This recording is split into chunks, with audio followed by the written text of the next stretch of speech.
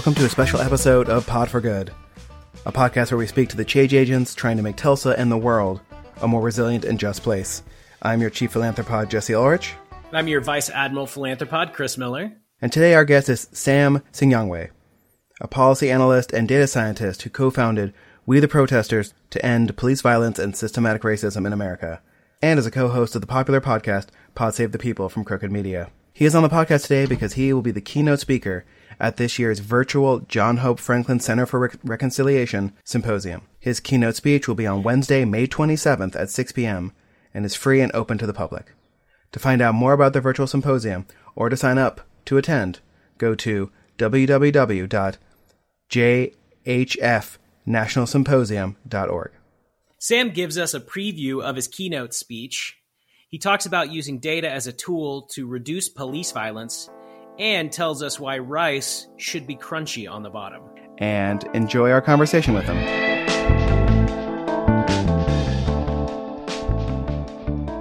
We are very excited to have Sam Sinyangwe on the podcast today, our very special guest from, I'm not even sure where you are currently, Sam. I'm in New York. All right, yeah. I mean, whether locations matter during the pandemic. Haven't been outside in a while. It's kind of an interesting situation. Well, thank you so much for taking the time to talk to Chris and I. In a couple days, you are going to be virtually speaking to Tulsa as part of the John Hope Franklin Center for Reconciliation's 2020 virtual symposium. Normally a thing that would happen together, we are doing virtually because that is the times we live in. You're a policy analyst, you're a data scientist, you're a podcaster.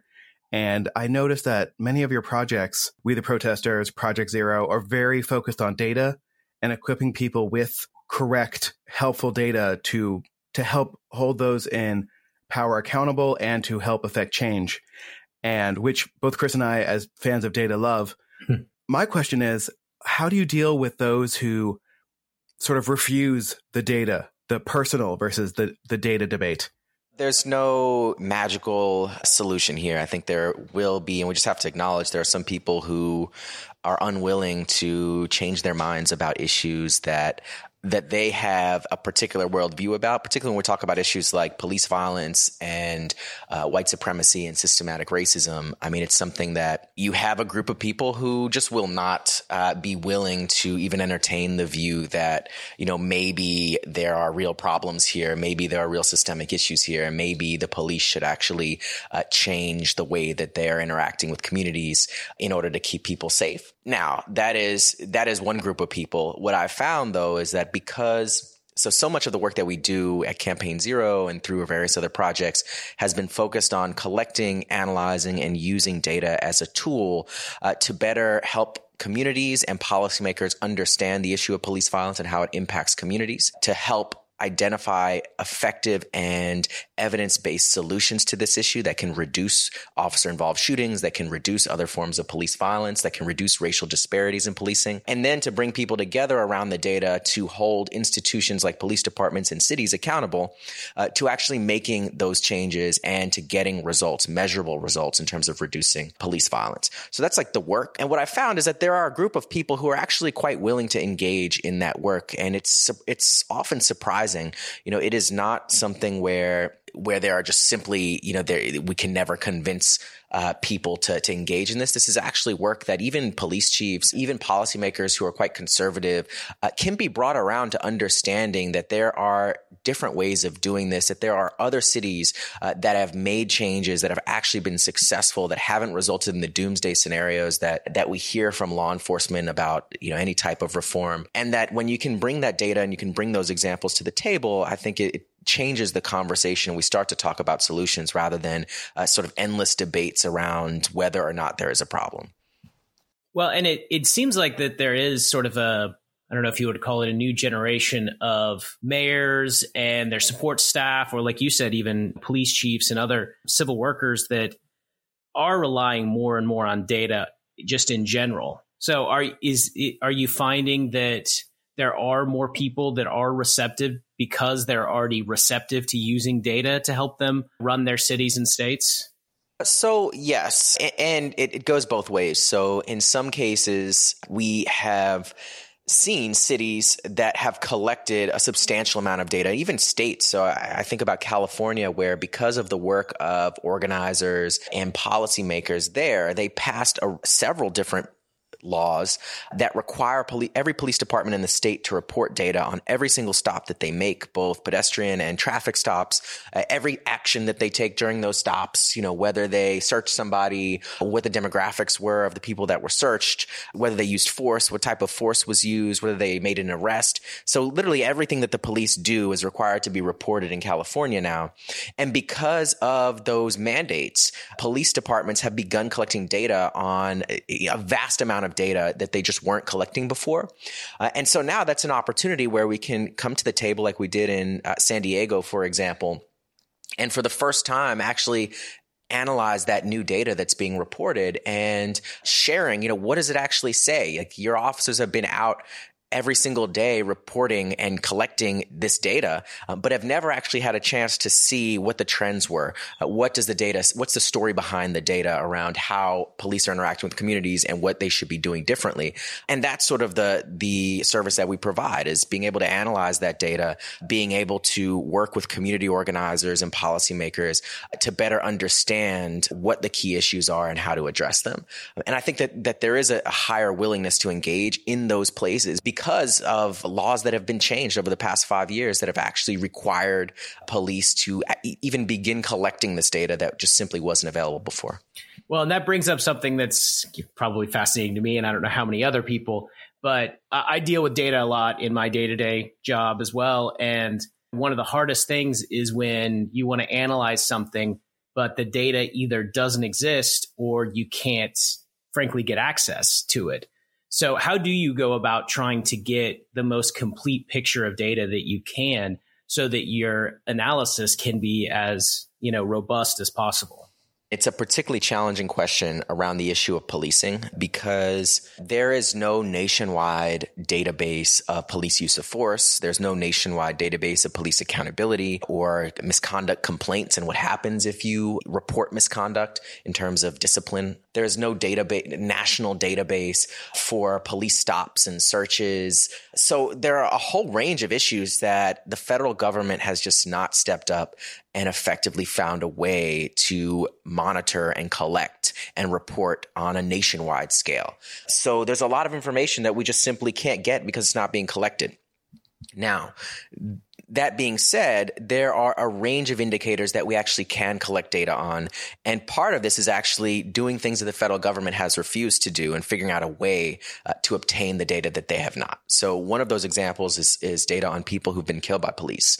So the federal database on people who've been killed by police, so the FBI collects data on this, the CDC collects data on this. Their database, according to the best research estimates, it only contains about 1/3 of the total number of people who've been killed by police in the United States. Why is their database so bad? Well, it's because they rely on each individual police agency. There are 18,000 different police departments across the country. They rely on each one to report this data every single year reliably and accurately with no oversight, with no accountability measures, no penalties if the data is not reported. And so at the end of the day, you have a situation where a huge number of police departments just simply don't report the data. No police department in Florida reports the data to the federal government on people killed by police, for example. Doesn't mean nobody's being killed by police in Florida. It just means it's not being reported. So the way that we get around this, the way that we collect the data is by figuring out where would this data be housed? Well, first, it is often in local media reports. So when somebody's killed by police, it is often reported in the local media somewhere. It is a homicide. It is a major story, particularly in cities that have some sort of media apparatus to report these things. And so we collect data through local media reports. We collect data directly from agencies, through public records requests. We collect data from other criminal justice databases that can help us fill in the gaps. So if a media report doesn't mention, let's say, the race of the person who was killed by the police, then we can find that data often through another criminal justice database or from social media or from obituaries. So there are a range of different databases that we pulled together to build the most comprehensive set of people killed by police in the country. And then it's important to acknowledge that there were other folks doing this work to varying degrees before as well. So there's Fatal Encounters, which has been collecting this through local media reports for a while, but they didn't have information on, for example, whether the person killed by police was armed or unarmed. So we helped fill in that information from media reports, from police department databases, from information from communities and community organizations. So it's a massive effort, but ultimately, according to best research estimates, we actually collect data and have data now on more than 95% of the total number of people killed by police in this country, going all the way back from 2013 through 2019.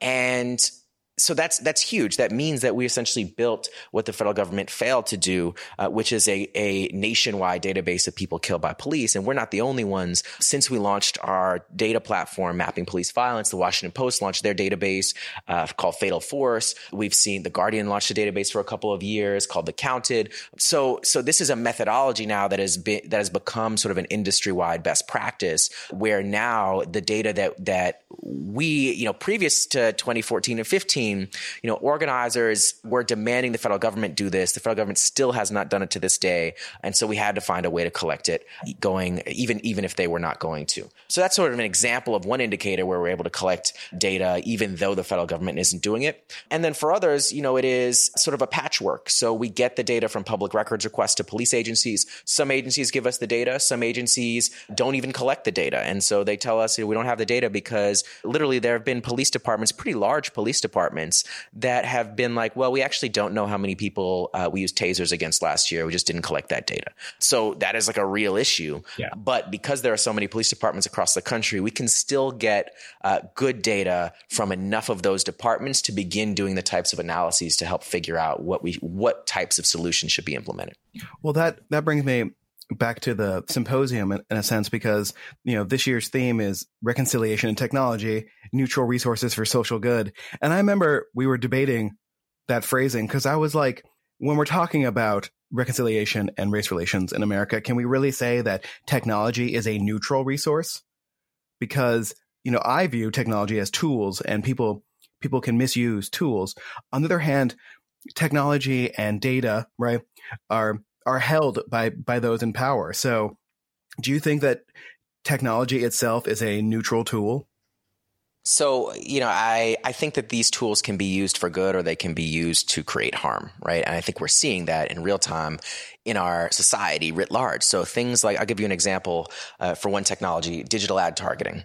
Now, we've seen an explosion in Facebook ads, Instagram ads that are hyper-targeted, using all kinds of information on user behavior, user profiles to reach people with ads that are relevant to them.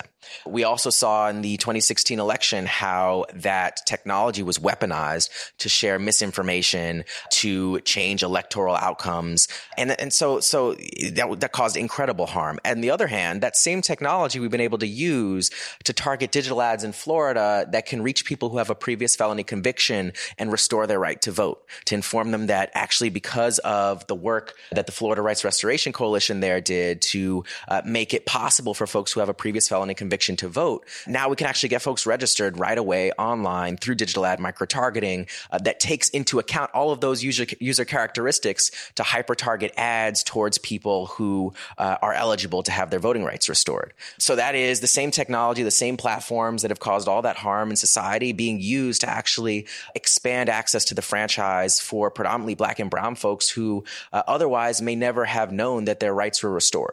So that's one example. There are plenty of other examples. We could talk about predictive policing, which is a technology that has caused tremendous harm that, in many jurisdictions across the country, you have data that is being used to reinforce existing biased practices in policing. So they take crime data that is itself biased because crime data is not a reflection of where crimes actually occur. It is a reflection of where crimes are reported and where police observe crimes, which means that if police are predominantly in Black and brown areas, they're more likely to observe crimes in Black and brown areas just because that's where they are. Therefore, that data gets fed into the algorithm. The algorithm outputs, well, these are the neighborhoods where crime is more likely to be observed, so we should send more officers there.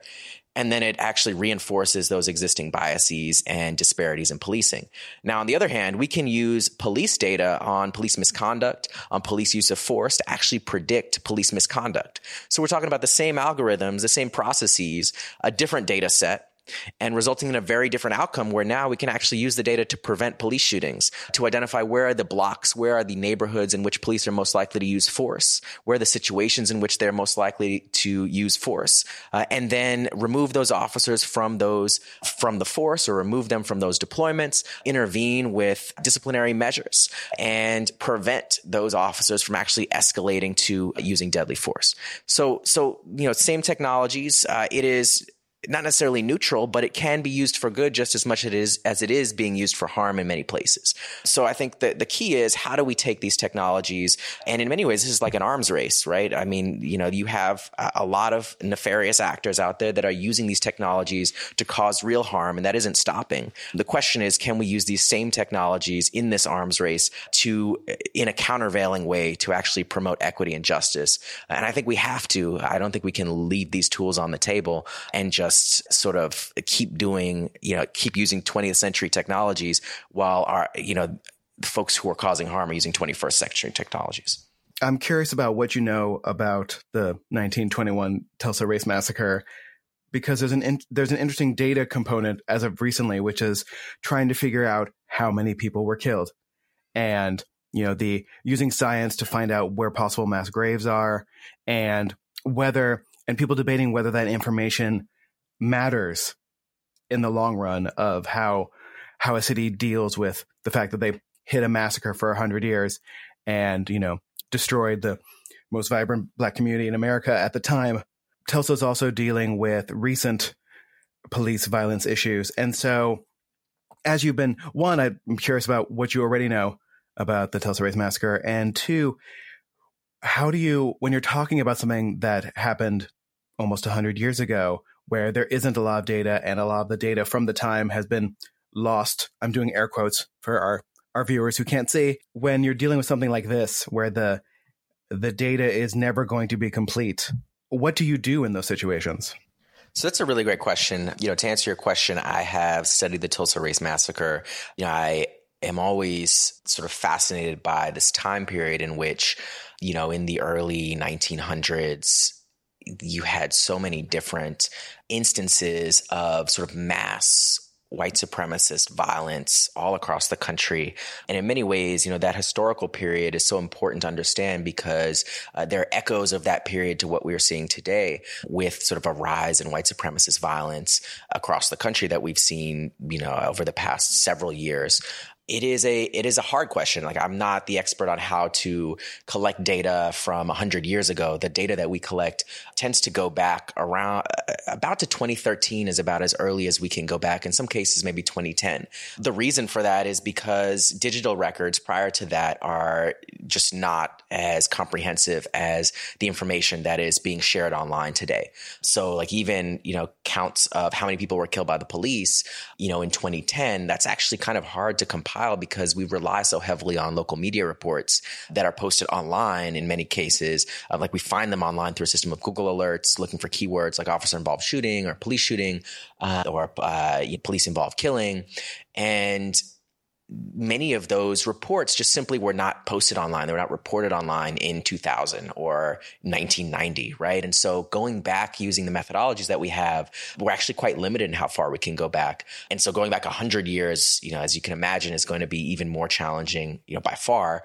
So it is a huge question. It's always important to collect as much information as possible.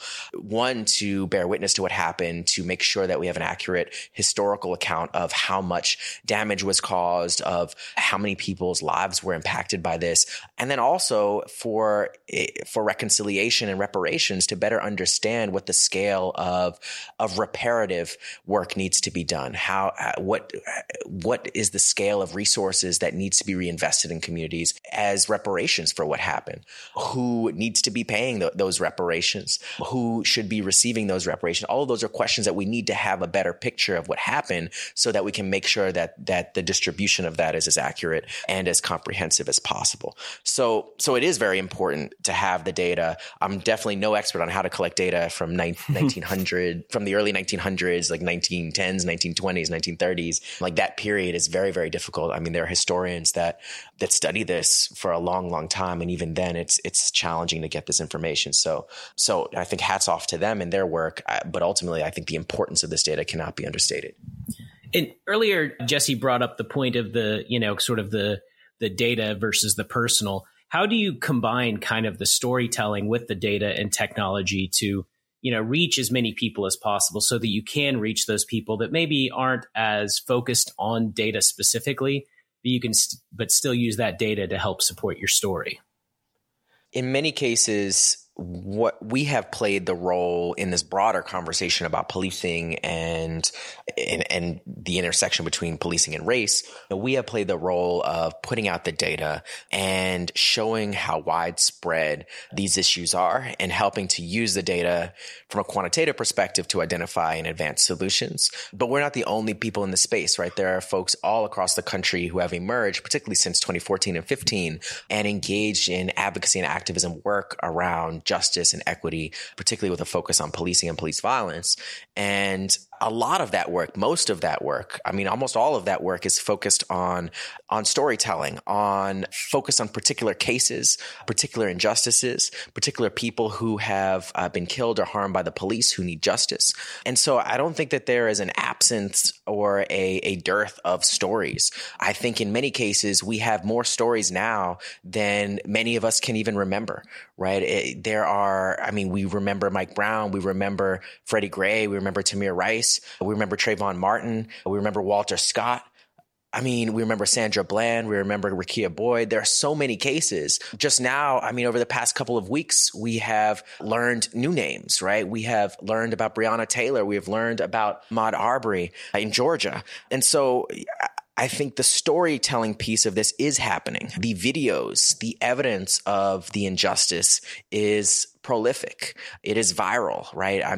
Most people by now must have seen, several videos of what is happening, right, in communities with regard to police violence. I think that what was missing from the equation in large part is an analysis that takes the data on this and helps understand how widespread is this? It is beyond the 3 or 4 or 5 or 10 stories or names or videos that most people can remember. That this is actually something where there are 1,200 people killed by police every single year in this country. That's between 3 and 4 people every single day. The scale of this, there are about 4,000 people shot by police, both fatally and non-fatally, every single year.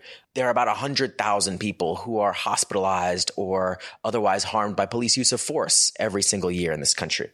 So it's just a huge scale, way beyond what we would even be able to do through effective storytelling. And so part of this is making sure that we're able to hold down the quantitative side of this, the data side of this, because some people are responsive to stories and are responsive to the qualitative side of this. Will get in this work because they identify with somebody or believe that there should be justice in a particular case that they've been touched by, that they've been affected by, that they've seen. And other people will respond to the numbers, will respond to the data. And so we want to make sure that data is accessible and prolific and available to folks so that those who would be convinced by it can be convinced by it and can get into this work as well.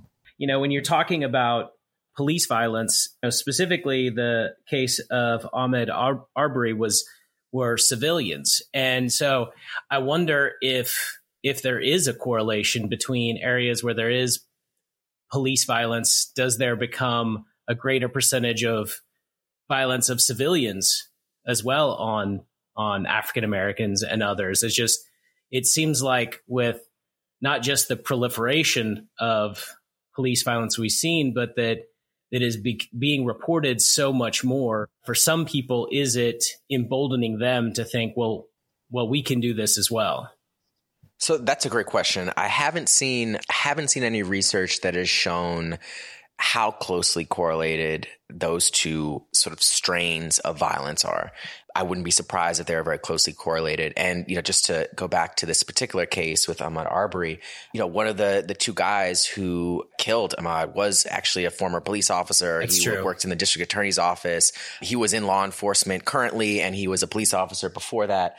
And so, that is something where I don't doubt that played a role in his behavior, in his sort of willingness to chase somebody down and sort of play the role of a police officer in enforcing something that was not a crime, that was clearly a reflection of bias and white supremacist thinking around, like, why is this black person in this white area or walking around this area or looking at this construction site where many people had done that and not been chased down by somebody who was formerly or currently in law enforcement. So I think it is related. But that being said, there are many other folks who have not been in law enforcement that have committed sort of white supremacist violence. We saw, Dylan Roof is one of the most high profile examples of that. But again, I think these are both strains of the same thing, right? These are both types of violence that are in many cases state sanctioned,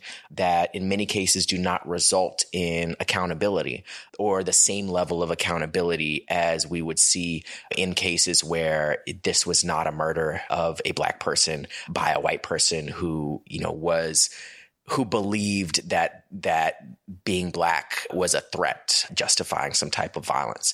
So again, I think there's a lot more we do need to learn about hate crimes and white supremacist violence. One of the challenges, just from a methodological point of view for that, is that in many cases, hate crimes are not reported as such. So you look at the federal database on hate crimes, and it is no better than the federal database on people who've been killed by the police. So you look at a state like Alabama, 0 hate crimes have been reported in the state of Alabama, according to the federal database. And like anybody who knows anything about American history or the state of Alabama would know that is almost certainly untrue.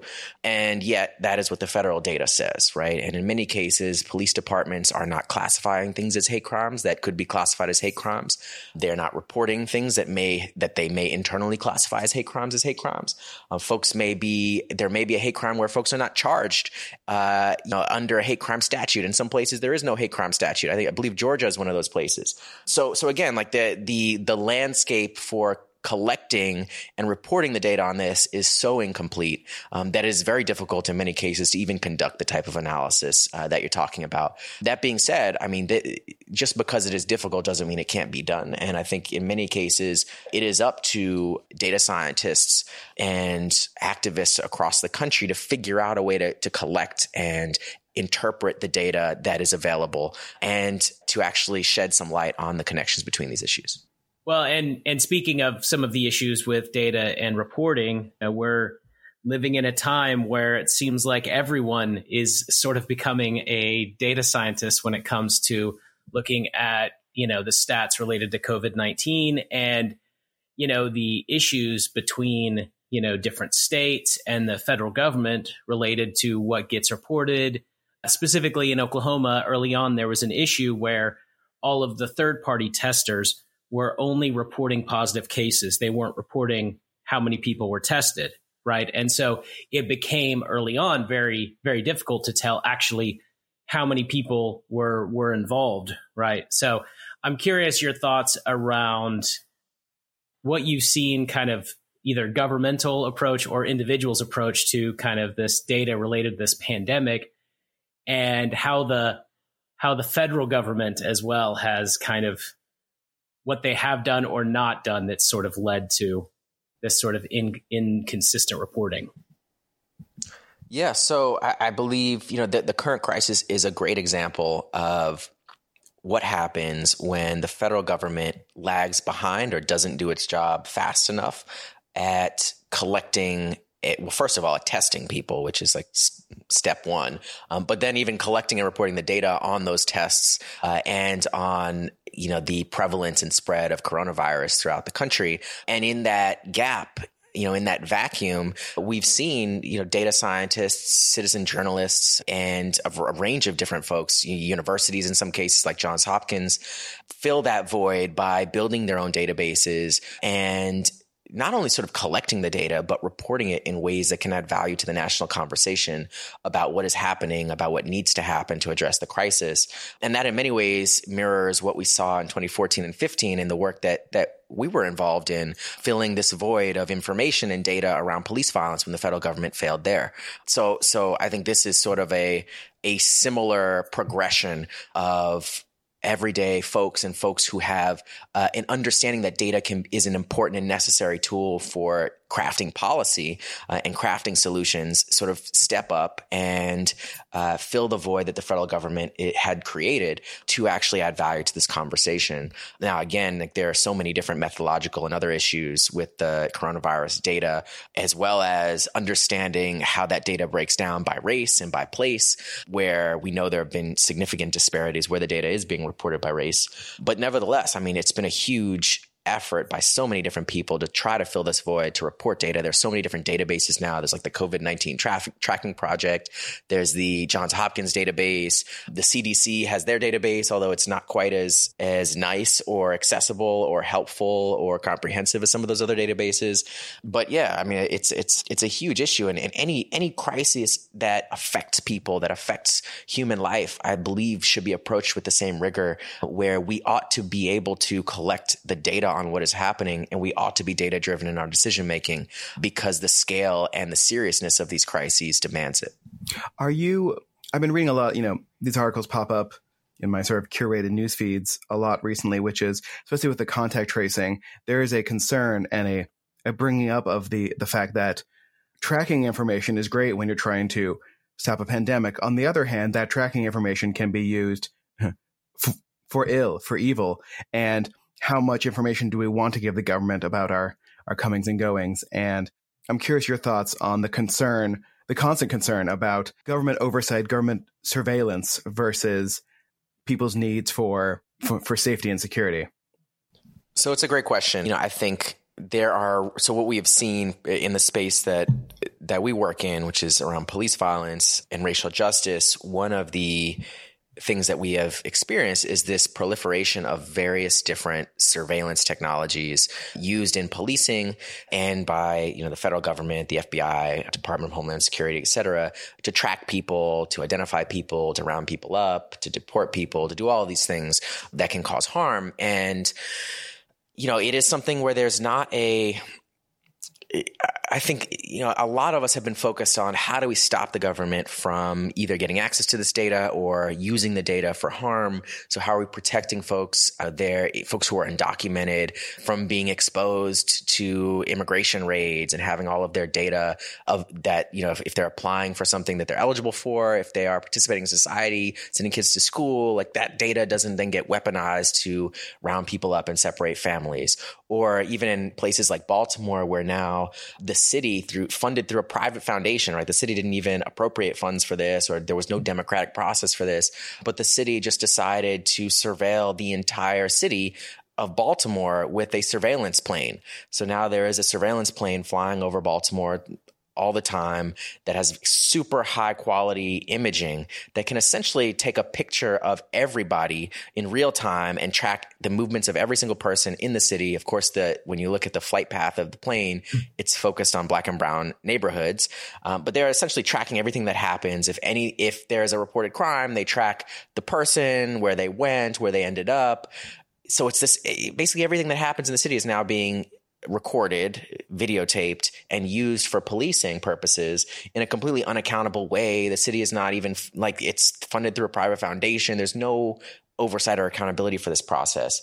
So it's incredibly harmful and dangerous. At the same time, there are two questions that we ask. One, how do we stop this from proliferating further and being used for harm? And secondly, as this technology in many cases is already being used, how do we then leverage some of these technologies to actually start holding the police accountable or holding the institutions that are causing the harm accountable? So this is sort of like the interplay, the balance that you have to have when you are sort of in an arms race. It's like when they invented airplanes, right? In the early 1900s, they invented airplanes, and then soon you had air forces. So you had various different nations that had air forces, and they could fly much faster than ground troops, and they could drop bombs on people from above. And if you didn't have an air force at that point as a nation, whether or not you believed that that you should have planes or you should invest in this, if you didn't have an air force, you were going to lose. And so at some point, you had to have an air force. You had to figure out how to use this technology to keep up in the arms race, to not get defeated, to not get destroyed. Same thing with the nuclear arms race, right? It's the same sort of thing where I don't think we can just avoid leveraging these technologies at all because they're still going to be used against us. And so the question is okay, well, if they're collecting all of that video, what are the policies around who gets access to the video? Can the community oversight agencies get access to the video and use it to hold the police accountable? In Baltimore, they said no. They said actually by policy, the data and the video can only be used for law enforcement purposes and can't be used to actually police the police. So in that case, it's a question of policies. If these things are being constructed, how are they being constructed, and how are we making sure that these videos, that this evidence is actually going to be used to hold the police and those institutions accountable rather than being used against the most marginalized communities? So that's like a different question, but is an essential question to figure out because in many cases, these technologies are already being used and we have to figure out how they can be restructured and repurposed to be used for good. Well, in your answer there, you kind of referenced a couple of the policy recommendations from Campaign Zero, sort of indirectly with the filming of the police. I know a lot of police agencies have adopted body cams, but the other one was kind of a sort of a big controversial issue here in Tulsa not that long ago, and that was the idea of community oversight. The mayor here actually tried to institute an Office of Independent Monitor, which is something I think was working really well in Denver, maybe in a couple other cities.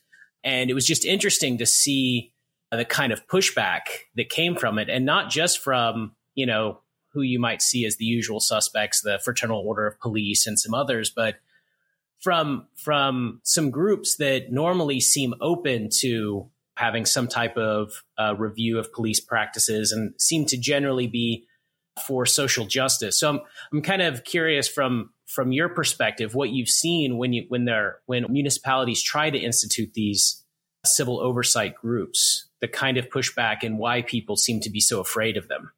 Yeah. So, it depends city by city, and, civilian oversight doesn't look the same in every city. So in some places you have a monitor structure, which means that the police basically investigate themselves. They continue to be in charge of actually investigating reported misconduct, investigating use of force cases, and figuring out whether or not misconduct was committed and whether officers should be disciplined. And then the police continues to have power over implementing that discipline.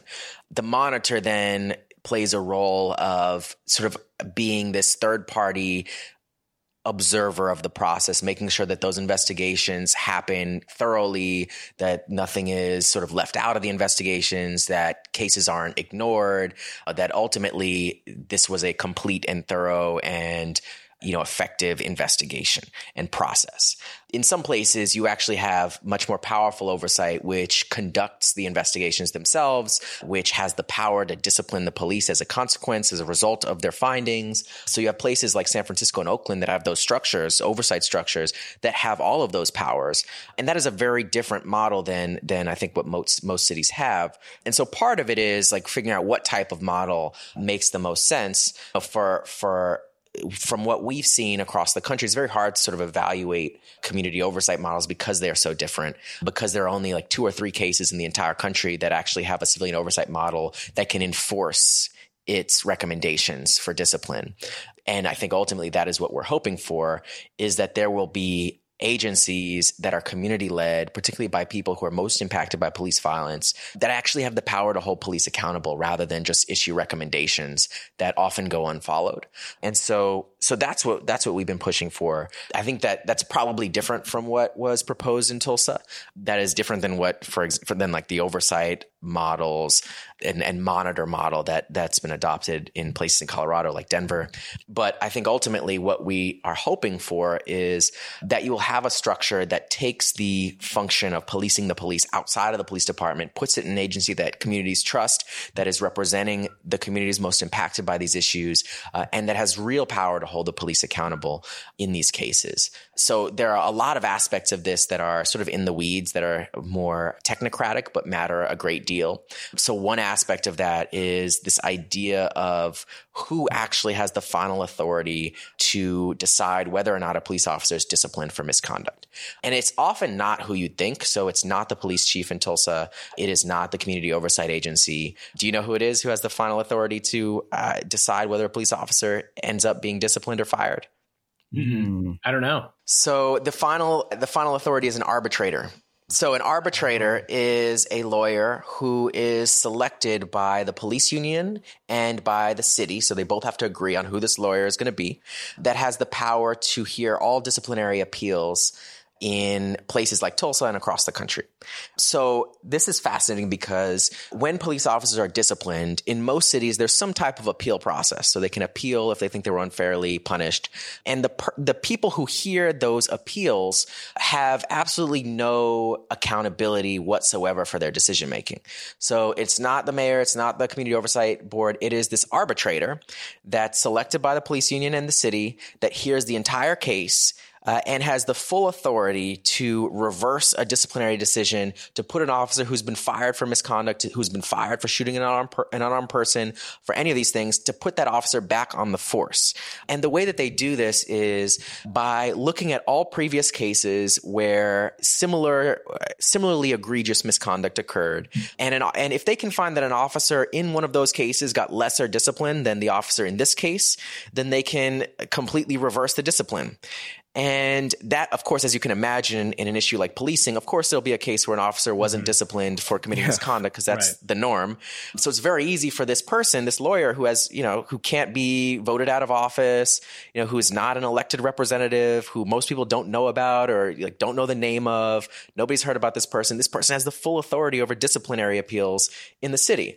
So again, this is sort of the behind the scenes structure and system that creates a lot of problems and allows police violence to continue. And just to give you a sense of how widespread and damaging the system is, in places that have arbitrators, like, for example, in San Antonio, 70% of all officers who are fired for misconduct are reinstated fully, plus back pay, because of the decision of the arbitrator. Wow. In DC, it's about 50% of all cases. In Philadelphia, it's about 60% of all cases. So this is like a huge, huge issue. Yeah. This is like, almost half of all cases where police do actually get held accountable, it gets reversed because of this one provision that happens to be in the city's police union contract. So if you want to change this in Tulsa, you have to change the language of the police union contract when it's up for renegotiation. And this is like all behind the scenes stuff that like most people wouldn't think about.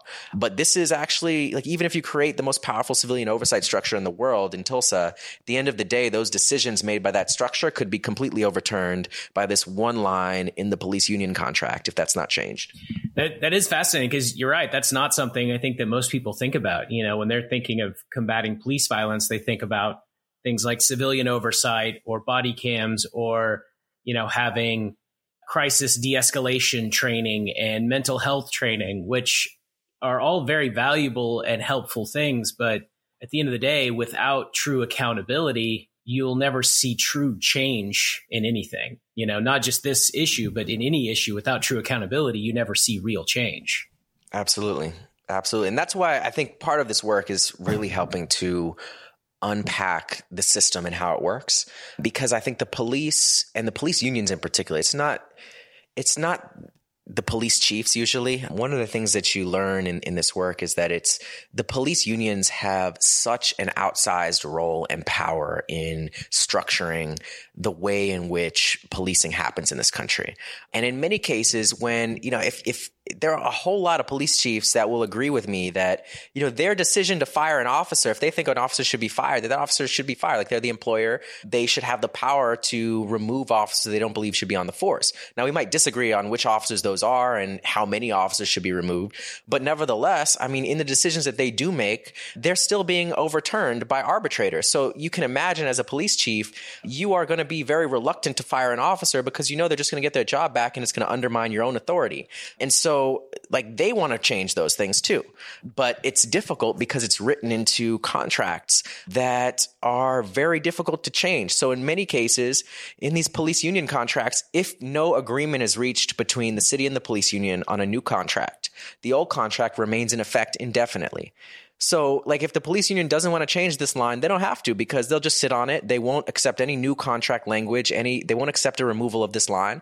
And so the existing contract with the line in it remains in effect indefinitely. So they've sort of already rigged the game so heavily that in many cases, even cities alone can't take on this problem. It takes state legislation to change what can or can't be in those contracts. So it's a really difficult and sort of multifaceted issue. And part of this is using the data to unpeel the different layers of it to figure out what are the key structural and systemic barriers to actually getting to a place where police accountability is a reality. And then how do we systematically remove those barriers? Well, Sam, I want to thank you for, taking time to talk to Chris and I today. I wanted you to have a chance to sort of preview your talk this Wednesday, the 27th at 6 p.m., which is free and open to the public, as sort of the keynote speech for, this year's symposium. Why should people put it on their calendars to come and virtually listen to you talk? My talk will be focused on how to collect, analyze, and use data as a tool for reconciliation, as a tool for addressing fundamental issues of equity and justice in America, with a focus on police violence and criminal justice. And so, I encourage anybody who can to attend this talk. It's really going to be carrying on or building on the themes from this conversation that we just had to better present what does the national landscape for this issue look like? How widespread is this issue? Where is it? Where does police violence concentrate in society? Who's most impacted by it? And then what does the data tell us in terms of how do we get past these inequities and injustices and get to a place where we can actually achieve more equitable outcomes, eliminate racial disparities, and save lives that are being taken by police violence. So that's the goal here. And I think in many cases it is, how do we use data to sort of, in many ways, not to be cliche, but to de-escalate the conversation and move it past sort of a place where you have two different sides who are yelling at each other, who are fighting each other, but are not able to get to a place where we can talk about solutions, to instead just get past all of that using the data, depict the facts as they are, and then have a conversation about what to do with the facts as they are, what works and what has worked in other jurisdictions, what has actually been effective, and then how do we scale that in Tulsa and across the country. So how can people get connected with you or Campaign Zero or any of the other organizations you work with if they're inspired by this and your talk on Wednesday? So my email is sam@thisisthemovement.org. Feel free to reach out to me. One of the things that we do, so all this data work that I've talked about, that has been made possible by volunteers and data scientists and students and activists from across the country who have reached out to get involved in this work, who have helped with the data collection, who have found data and policy documents for their own cities and plugged that into our database so that we could then do an analysis of these issues across the country. And so definitely reach out. We will find a place for you in this work where you can be impactful. And if you're interested in learning more about the platforms that we built, Campaign Zero is our advocacy and policy solutions platform. That's at joincampaignzero.org. Go there, check out some of the solutions, check out the data. There are tools there for how you can contact your elected officials and get involved in advocating for solutions. But ultimately, it'll take all of us to win. And we want to create a pathway and a space in this work for everybody. And so our doors are open and we want to work with you to create change. Well, before we let you go, we normally, again, when we were allowed to record in person, people would come to my office, which is also my home nerd cave. And we would normally ask them to, look around the room and find a sort of nerd item that calls to them or that they want to know more about. During these remote interviews, what we've been asking people is, what is what is your sort of pop culture comfort food? Are you currently binging something? Are you currently rewatching something you love? Like, how are you spending your time when you're not trying to make the world a better place? That is a great question. Food. So really food. So I'm in New York City. The whole city's been shut down for, I don't know what day we're on. It's like space log day 6,000. Yeah. But food, being able to try different types of cuisine, to try different foods, to cook things. I'm not a great cook. My partner Ariel is an incredible cook. She cooks all kinds of amazing foods that we eat all the time. So just really being able to dive deeper into like cuisine and like as a way to sort of escape and travel and do all of the things that are very difficult in this moment. So that's one of my escapes. Do you have like a fancy cooking tool that you've purchased recently? Great question. No, nothing purchased recently. We do have like a caldero, which is like an incredible pot for cooking rice. And it just always ends up like delicious with like the pegao, which is like what do you call it? The crispy bottom of the pot rice. Yeah. Mm-hmm. Yeah. So it's like really good at making that. That is like one tool I would recommend if you can get one of those pots, get it. All right. Yeah. I always think that's an interesting kind of a cultural divide, because there's a group of people when they make rice that think it's ruined if it's get that little crispy, almost burnt bottom. But then I think there's the other people who I'll call the correct people who think that that's the way rice should be. You get that little extra almost caramelization to that. Sorry, I'm getting way too into the food right now. Yes, all of that. Yeah, we could go into this. I mean, for sure. And it's like it's a balance, because you don't want it burnt. Like you don't want it to taste sort of like popcorn or like rice. What is it, like rice cakes? Yeah. Mm-hmm. But like right there at the margin where you're like almost it's not burnt, but it's crispy and it still tastes delicious like regular rice. Like that is heaven. Yeah. It's funny that considering in a discussion about police violence and murder and injustice, the hottest take would be on rice. So yeah, I mean, self-care. You gotta find ways of finding joy in a world that is tough. Yeah, that's certainly true. So here we are. Well, Sam, thank you so much. It's a pleasure. And we will make sure this episode is going to be turned around very quickly so that people can listen to it before your talk on Wednesday. And we will put all the information that they need for both your multiple organizations and the symposium in our show notes. And I just want to thank you again for taking the time to talk to us. Yes, thank you. Thank you.